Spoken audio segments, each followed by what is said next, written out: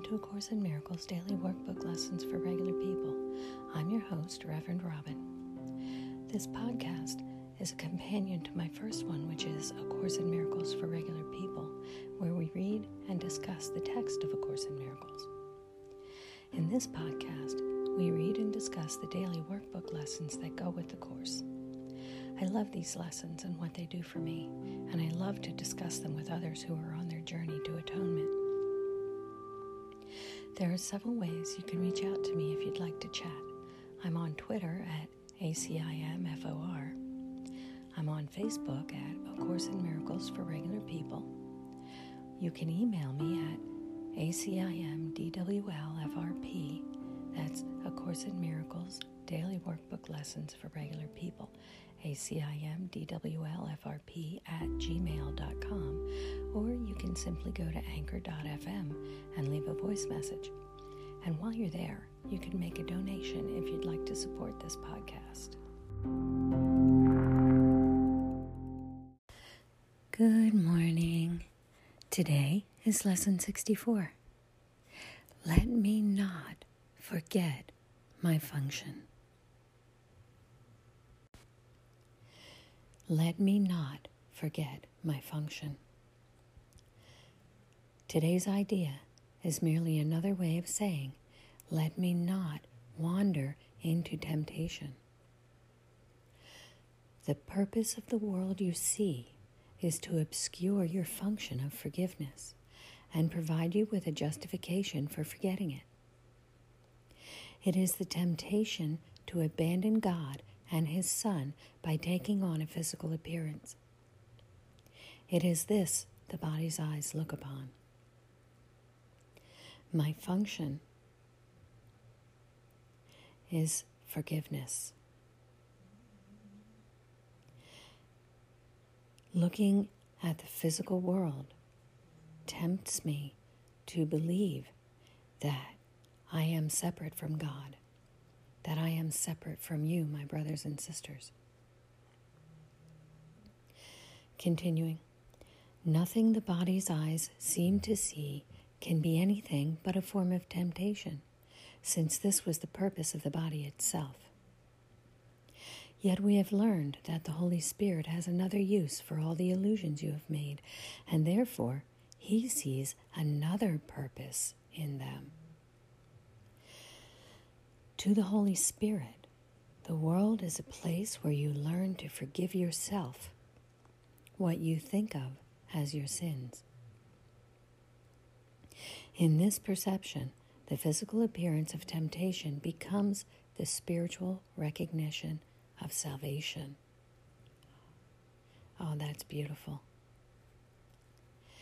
The Bible says that God can take something that was intended to harm us and use it for our good. That was in the Old Testament where Joshua was sold into slavery, and then his brothers came to him after he became the ruler of Egypt, and they didn't know who he was. They thought he was dead. And they were begging him for food, and then he eventually revealed who he was. And they were shocked and appalled and ashamed. And he said to them, "Don't worry. You intended it for harm, but God intended it for good, to accomplish what is now being done, the saving of many lives." Continuing here. To review our last few lessons, your function here is to be the light of the world, a function given you by God.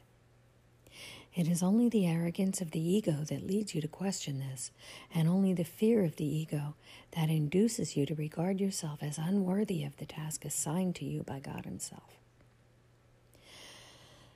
The world's salvation awaits your forgiveness, because through it, through your forgiveness, does the Son of God escape from all illusions, and thus from all temptations. The Son of God is you.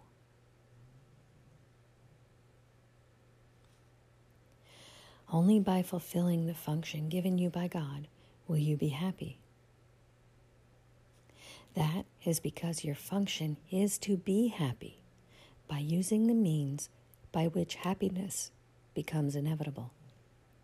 Happiness becomes inevitable as we fulfill the function that God gave us. There is no other way. Therefore, every time you choose whether or not to fulfill your function, you are really choosing whether or not to be happy. Let us remember this today. Let us remind ourselves of it in the morning and again at night, and all through the day as well. Prepare yourself in advance for all the decisions that you will make today by remembering that they are all really very simple. Each one will lead you to happiness or unhappiness. Can such a simple decision really be difficult to make? Let not the form of the decision deceive you. Complexity of form does not imply complexity of content. Just because you think you're having trouble making a decision doesn't mean that that decision is difficult to make. Continuing here. It is impossible that any decision on earth can have a content different from just this one simple choice. That is the only choice the Holy Spirit sees. Therefore, it is the only choice there is. Today, then, let us practice with these thoughts. Let me not forget my function. Let me not try to substitute mine for God's. Let me forgive and be happy. At least once, devote 10 or 15 minutes today to reflecting on this with eyes closed. I would suggest setting a timer because for me, when I'm trying to focus on something like this, if I don't have the timer set, I'm constantly wondering how much time I have left. Related thoughts will come to help you if you remember the crucial importance of your function to you and to the world.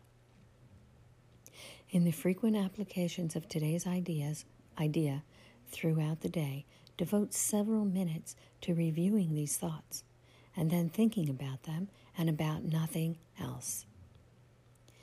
This will be difficult at first, particularly, since you are not proficient in the mind discipline that it requires. And again, it helps me to set a timer because when I notice my mind wandering, I bring it back and I don't have to open my eyes and look and see how much time is left. I can just know that when the time is up, I'll know.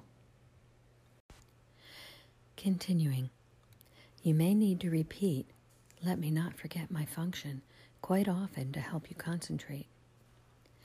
2 forms of shorter practice periods are required. At times, do the exercises with your eyes closed, trying to concentrate on the thoughts you are using.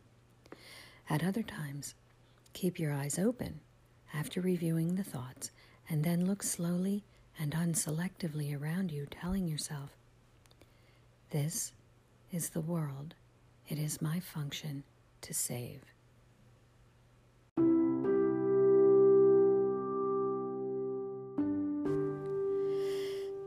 Let me not forget my function. Let me not try to substitute mine for God's. Let me forgive and be happy. This is the world that it is my function to save. Today, I wish you a day of purpose. Many blessings. Namaste.